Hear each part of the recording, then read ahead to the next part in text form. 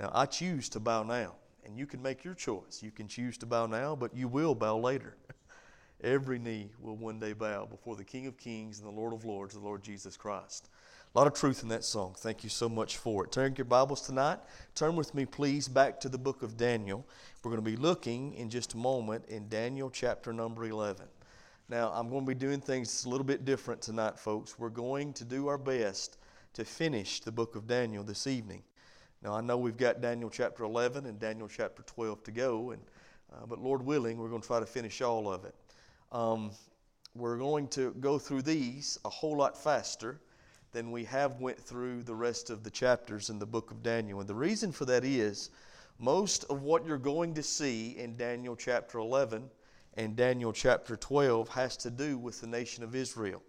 Not all of it, but most of it. So really what I'm going to do is kind of hit the high points of what really applies to us. It's important that we always keep the Word of God in context, in its proper context.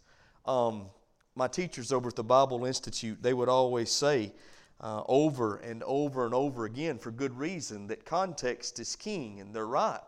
See, if you don't keep the Word of God in context, then you can make it say whatever you want it to say. I had a discussion about that just last week with a dear brother in Christ, and we talked about the importance of letting the Bible speak for itself, and keeping the Word of God in the context that it's supposed to be in, so that we don't misinterpret or mislead anyone. Amen?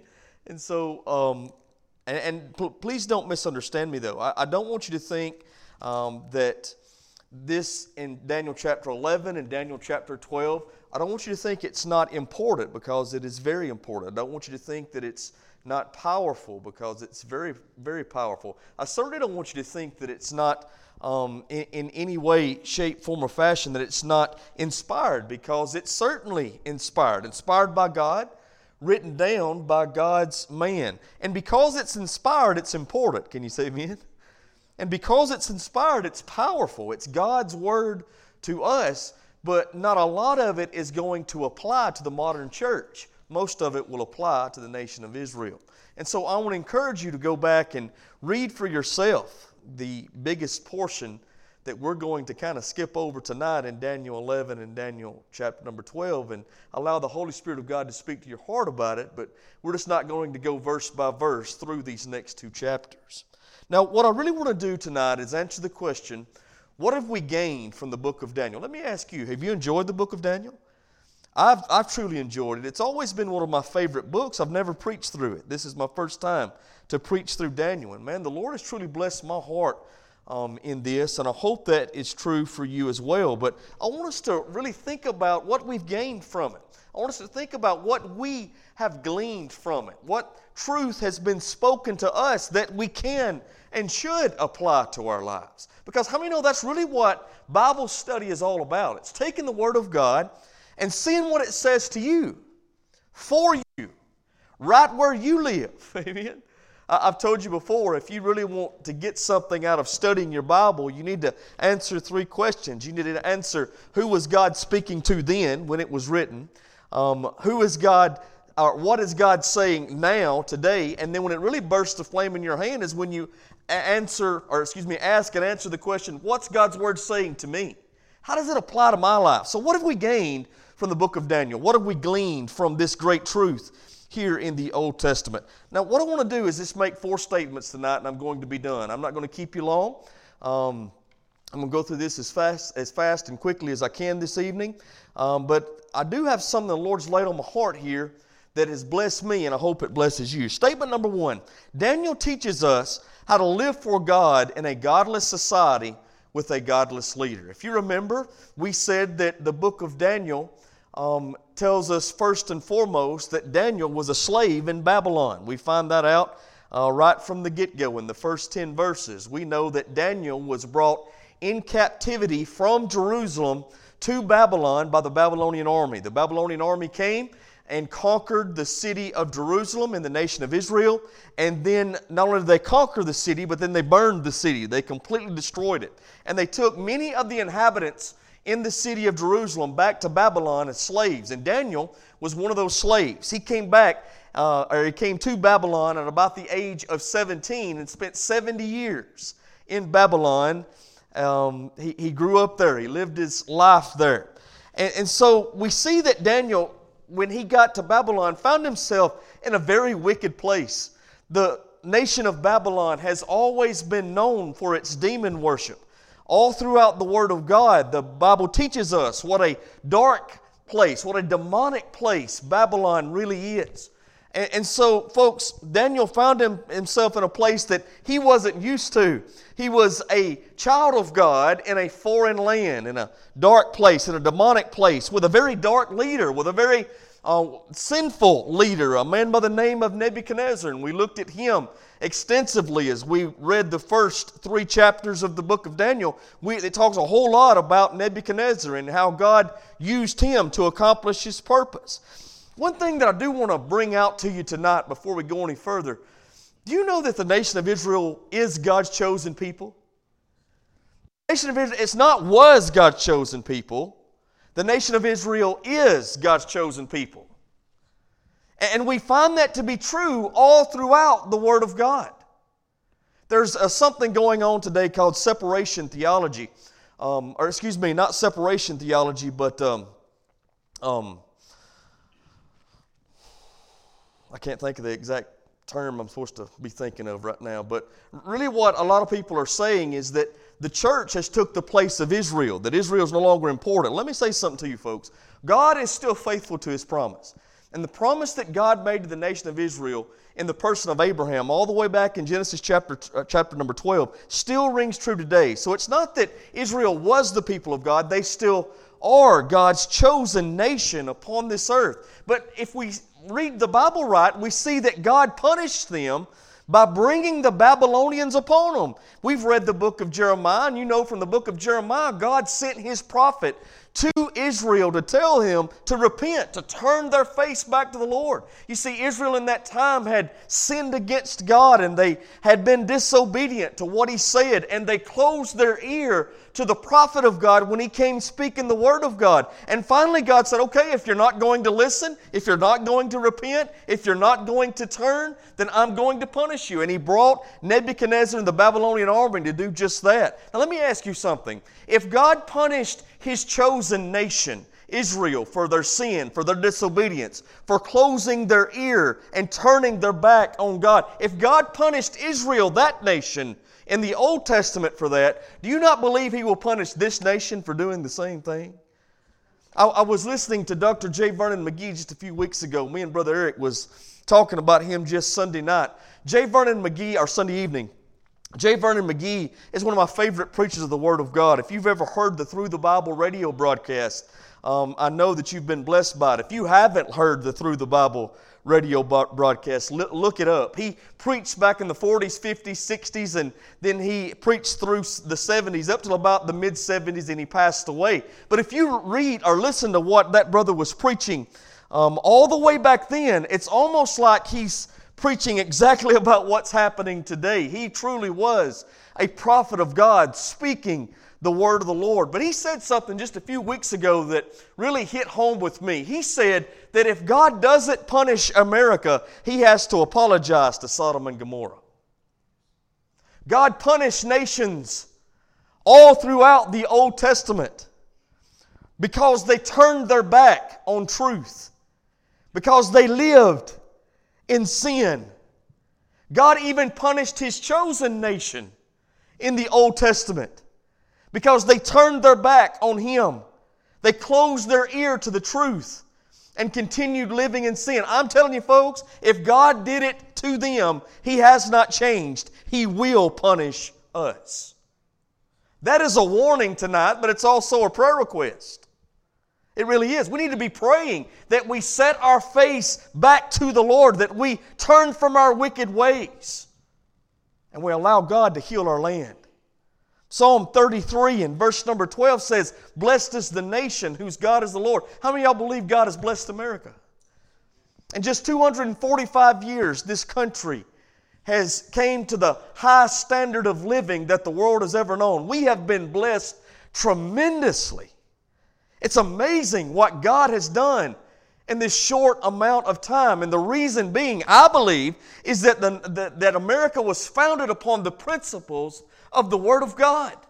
And because it's founded upon the principles of the Word of God, God blesses that. But I'll tell you this, when we begin to turn our back on the God who's blessed us, when we begin to turn our back on the truth we were founded upon, then not only do we, lose God's favor, but listen to me, folks, we forfeit God's blessing that we've so richly been given over these last 245 years. And I think we're already seeing that to a large degree. And so we certainly need to be praying for our nation. We need to be praying that we seek God's face, that we again make the Almighty God of heaven, the Lord, the Master, the one we look to. We must do it. We've got to do it. And please don't misunderstand me. I'm not saying that America is perfect. It's never been perfect. It's never been perfect. But I will say this. When you look around the world at everything else, every other nation that you have to choose from, I'll take America every time still. Still. God has blessed us. I want God to continue to bless us. But that can only happen if we repent and look to Him again. Daniel found himself in a very wicked place, in a godless society with a godless leader. And I think we find ourselves in the same shape today. The people of God, the blood-bought, born-again believers, we live in a godless society. And again, folks, you don't have to look far to see that. Some of the things that are going on now absolutely break my heart.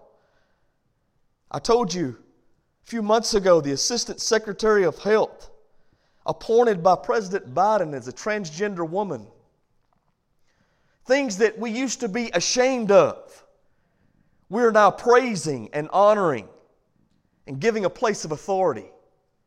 Just 2 weeks ago, a transgender woman won the beauty pageant for the state of Nevada to compete in Miss America. And everybody's all happy about that and praising that we've come so far. Folks, we're not progressing, we're regressing. And so we need to understand, just because it's popular, don't make it right. Just because the world is praising it does not mean God is for it. Matter of fact, that almost always means God's against it. We must seek the Lord again. But it starts with you and me, doesn't it? It starts with you and me. Daniel shows us how to live for God in a godless society. Now, you know what blesses my soul, though, is that God used Daniel to completely change the landscape in this place that he's in. God used Daniel to speak truth in the midst of lies. God used Daniel, and Daniel shined brightly for the kingdom of God in a very, very dark place. Let me tell you something. If God did use Daniel, can't He use us? If God did cause Daniel to shine brightly in a dark place, can't He cause us to shine brightly in a dark place? If God can change things through Daniel, can't He change things through His people today? He shows us exactly how to live for the Lord when nobody else seems to want to. It's amazing what this brother did, how the Lord used him.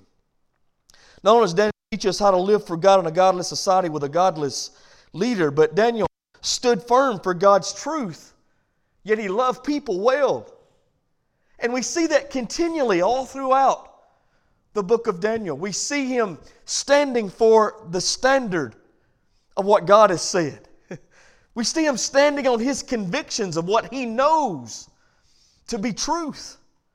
Daniel chapter number 1 and verse number 8. Now remember again, this is a 17-year-old young man coming to a foreign country and standing up for the truth of God in the face of the most powerful people on the face of the earth. At this time, when Daniel gets to Babylon, Babylon was the world power. Nebuchadnezzar was the supreme ruler in Babylon. And it came down from the top that Daniel was going to be working in the king's palace. And so the plan was this. They were going to do everything they could to make these Jewish young men Babylonians. I mean, that from changing their name to changing their customs to changing even what they ate and drink. But what they were commanded to do by the Babylonian rulers went against what God had commanded Daniel to do. And so Daniel said, you know what? I can't drink your drink and I can't eat your food. Daniel chapter number 1 and verse number 8. But Daniel purposed in his heart. I love how the Bible says that. He made it his purpose in his heart that he would not defile himself with the portion of the king's meat nor the wine which he drank. Therefore he requested the prince of the eunuchs that he might not defile himself. Now I want you to think about this. Get a hold of this. Here you have a 17-year-old boy, young man, that stood up in front of the most powerful people in the world. The people who had the power to take his life at any moment. And say, I'm not eating your food or drinking your drink because what my God says is more important. And he did it when everybody else, except Shadrach, Meshach, and Abednego, was eating the food and drinking the drink. Can you imagine the peer pressure that Daniel was under? I'm sure there was a lot more that was around besides Shadrach, Meshach, and Abednego say, come on guys, it's not that big a deal. We're eating better now than we've ever ate. We're drinking better now than we've ever drank. Come and join us. What are you doing? You're missing out on what Babylon has to offer. But Daniel realized he had rather please God than please Babylon. And let me tell you something, folks. If we're going to live for God in a godless society, we must also purpose in our heart to please God rather than please man. Let me ask you something. Is that always going to be easy? Absolutely not. Matter of fact, that's going to be difficult more often than not. Very difficult from time to time. But I'll tell you, even though it's difficult, it's worth it. It's worth it. It was worth it for Daniel, and I'm telling you, it's worth it for us. It pays to serve Jesus. It pays every day. It pays every step of the way, I can tell you. It's worth it to do what's right and honor God instead of honor men. Instead of honor what the world wants, you do what God wants. That's what Daniel did. He was living for God in a godless society with a godless leader, but statement number 2, firm for God's truth. Yeah, but he loved people well. We see that right here in 8, but we also see it in Daniel chapter 6. You all remember that story where Daniel was thrown in the lion's den. The people that were jealous of Daniel because Daniel had the favor of God upon his life. The Bible says he had an excellent spirit within him, and God had caused him to rise to the rank of really second in command under the ruler himself. A lot of people, being jealous of Daniel's success, chose to set him up by way of his faith so that he might get in trouble with the king. And so they said, nobody can pray to any other God. The only person you can pray to is to the king for the next 30 days. Because they knew Daniel was going to be faithful, like he had always been faithful, to pray every day. The Bible says they came to where Daniel was in Daniel 6 and 11, and they saw him praying to the Lord with his windows open, choosing to stand for truth when everybody else was willing to lay down for a lie. And so we got to make the same decision. Truly, we're in the same place. It's a lot easier to lay down for the lie. But it's a lot more beneficial for you and for others when you stand for truth.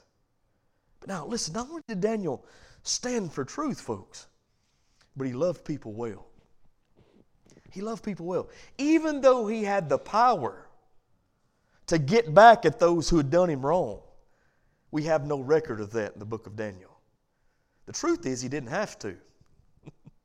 See, usually when you make it your purpose in your heart not to defile God, to please God, regardless of whether or not you please man. When you purpose in your heart to stand for truth and love others, God will fight your battles for you.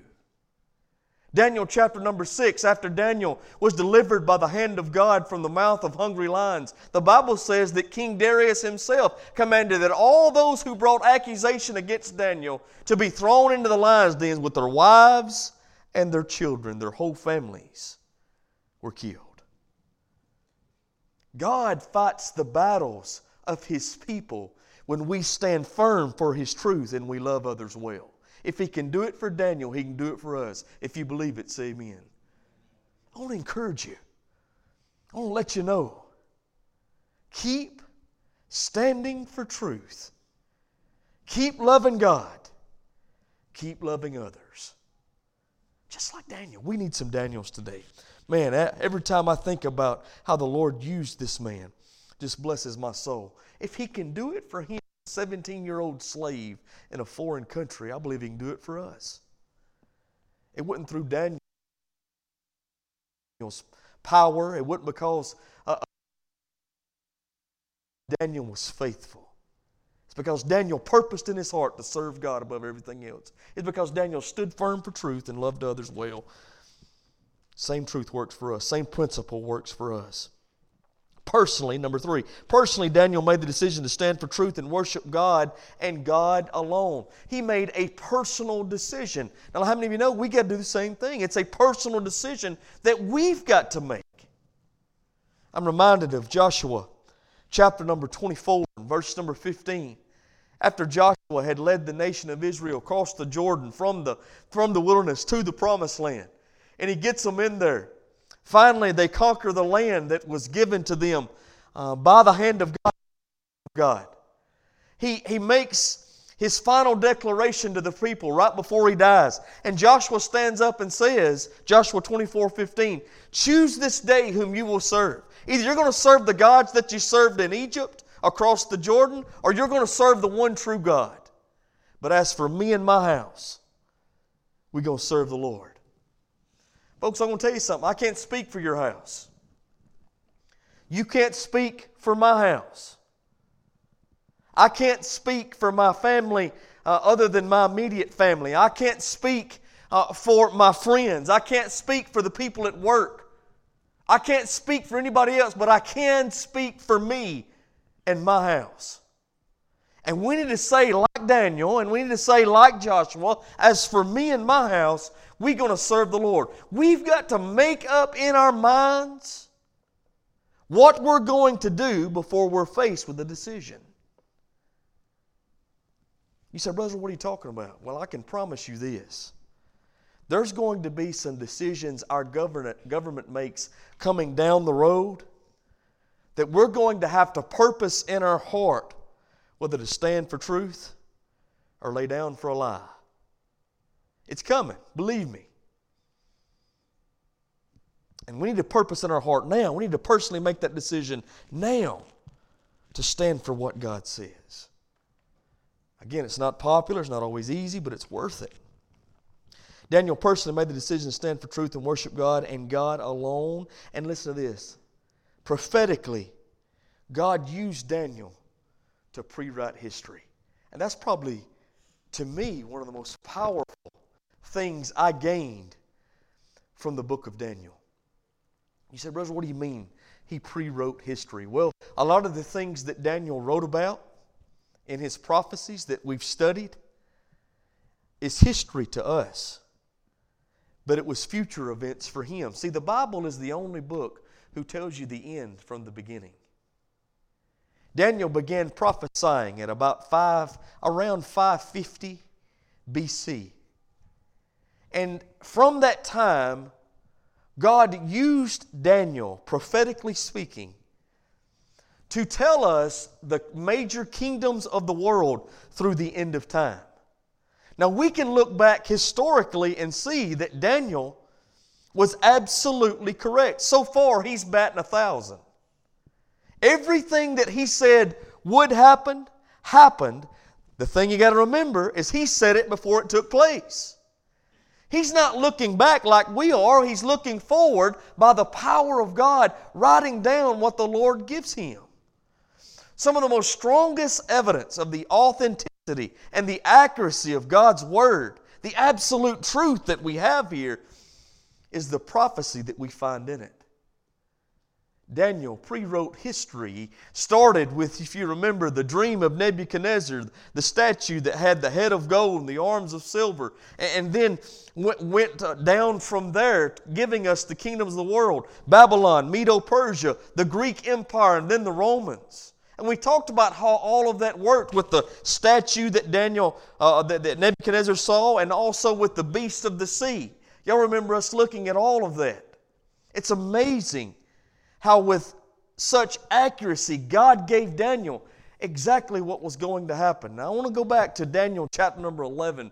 Let's just look at 3 or 4 verses right there that's truly a blessing to me. You remember me telling you about Alexander the Great and how in Daniel chapter 8 the Bible gives us a clear description of Alexander the Great coming from Greece to overtake the Medo-Persian Empire and become the third great kingdom that Daniel prophesies about. In Daniel chapter number 11, the Bible gives us more on that. Daniel 11 and verse 1, also in the first year of Darius the Mede, even I stood to confirm and to strengthen him, and now will show thee the truth. Behold, there shall stand up yet 3 kings in Persia. Now we can look back in history and know from when Daniel spoke this, when Darius, the first king of the Medo-Persian Empire, was there were 2 more kings after that. So again, he's batting 1,000. He's giving you exactly what's going to take place. Behold, there shall stand up yet 3 kings in Persia, and the 4th shall be far richer than they all, and by his strength,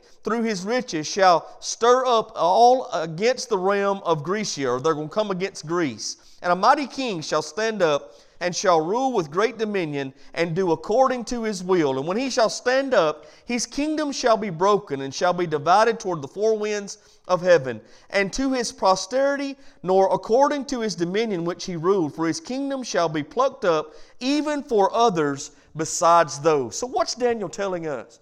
Daniel, through the prophecy that God gives, is telling us what's going to happen when Alexander the Great comes. And we know that's exactly what happened. Alexander the Great took power in Greece when he was about 20 years old. And he began a world conquest with the armies of Greek to conquer every land upon the face of the earth. And he just about did it. All the lands that he could get to, he got to and conquered. You remember me telling you that when he turned 33 years old, the history books tell us that he sat down and wept because there was no more lands to conquer. He'd went everywhere he could possibly go and conquered everything he could possibly conquer. He died at the age of 33. But before he died, he came to Jerusalem. And this is something that I found out in my study of the book of Daniel that truly blessed my heart. He was going to Jerusalem on his way to conquer the countries in the east. And when he gets to Jerusalem, the scribes and the priests that were in the temple who studied the scriptures brought the book of Daniel out from the city of Jerusalem to meet Alexander the Great when he came to conquer the city. They walk out to him because they understood that the Greek king, the mighty king that's being spoken of in Daniel chapter 11, and the Greek king, the mighty king that was spoken of in Daniel chapter 8, they were the Bible, the Word of God, Daniel's prophecy, was speaking of Alexander the Great, and here he is coming to the city. Now the thing is, that was 250 years after Daniel wrote it. And so they bring this copy of the book of Daniel out to Alexander the Great, and he tells them to go back and he'd think over what they just told him. And so the next day he meets with the leaders of the city again. And when he meets with them, he asks them what they want because he believed that what he had read was about himself. And he understood what I understand, only God can do that. Now this is the cool thing that I didn't know. When Alexander the Great was growing up in Greece, he had a teacher by the name of Aristotle. Anybody remember Aristotle, the great philosopher? Aristotle had actually taught Alexander the Great the language of Hebrew while he was growing up. Now, do you think that's any accident? that when Alexander the Great got to Jerusalem, he himself could read the prophecy in the Hebrew language and realize what they were saying was truth? Do you see how God was at work in all of that to save His people?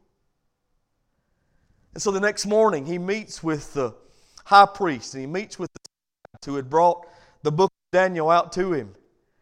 And he asks them what they want because he believed that what was being written was true. And they said, well, we want to be able to keep our customs. Now you got to understand, when a conquering empire came in and conquered, they did just that. You didn't get to keep your own customs. You didn't get to remain Jewish. Then you became Greeks if they conquered you. But Alexander the Great allowed them to do so just because of the writing of the prophet Daniel. They asked that they wouldn't have to pay tribute to the nation of Greece, but every 7 years. And he granted that. Why? Because the Word of God was so powerful to him. It spoke volumes to him that 250 years earlier, a slave from the land of Jerusalem had written in Hebrew, which he learned to read while he was a little boy, just exactly what God wanted to say to him, so that the nation of Israel might be saved, so the people of God might be saved. Isn't it amazing how God works? And so he didn't invade Jerusalem. He befriended Jerusalem. The Word of God is powerful. Prophecy strengthens my faith in the accuracy and the authenticity of God's Word. This is God's absolute truth to us. Again, it's the only book who tells you the ending from the beginning. Let me tell you something else prophecy does, and what makes the book of Daniel so powerful. It gives me hope for the future. Folks, I'm going to be honest with you, man. I look around the world that we currently live in, and it's easy to get discouraged. It's easy to get depressed. I completely understand what the old hymn writer was talking about when they wrote, "This world is not my home. I'm just passing through. My treasures are laid up somewhere beyond the blue. The angels beckon me from heaven's open door." I don't feel at home in this world anymore. I look around me and I don't feel at home in this world. This world seems to get more and more and more wicked by the day. We are truly in a dark place. But let me tell you this. I've read the back of the book, and I know who wins. I've read the book of Daniel, and I know if God can use Daniel in a dark place, He can use Israel in a dark place. He can use you in a dark place to shine brightly for His kingdom. Prophecy gives me hope. It ought to give you hope. If God's batting 1,000 so far, don't you think He can continue? Don't you think He will continue? Me too. Me too. Again, I'm not going to go through a lot more of this in Daniel 11 and 12. I encourage you to do so. Next week, Lord willing, we're going to start the book of Galatians. The Lord has really been dealing with me about that. Can't wait to start that New Testament book. It's going to be a blessing to us all. I will love God's truth. And we're going to do the same thing with Galatians that we've been doing, verse by verse, chapter by chapter, so come be with us. We'll try and start that next Wednesday night. Do we have any prayer requests, comments, or questions this evening before we close?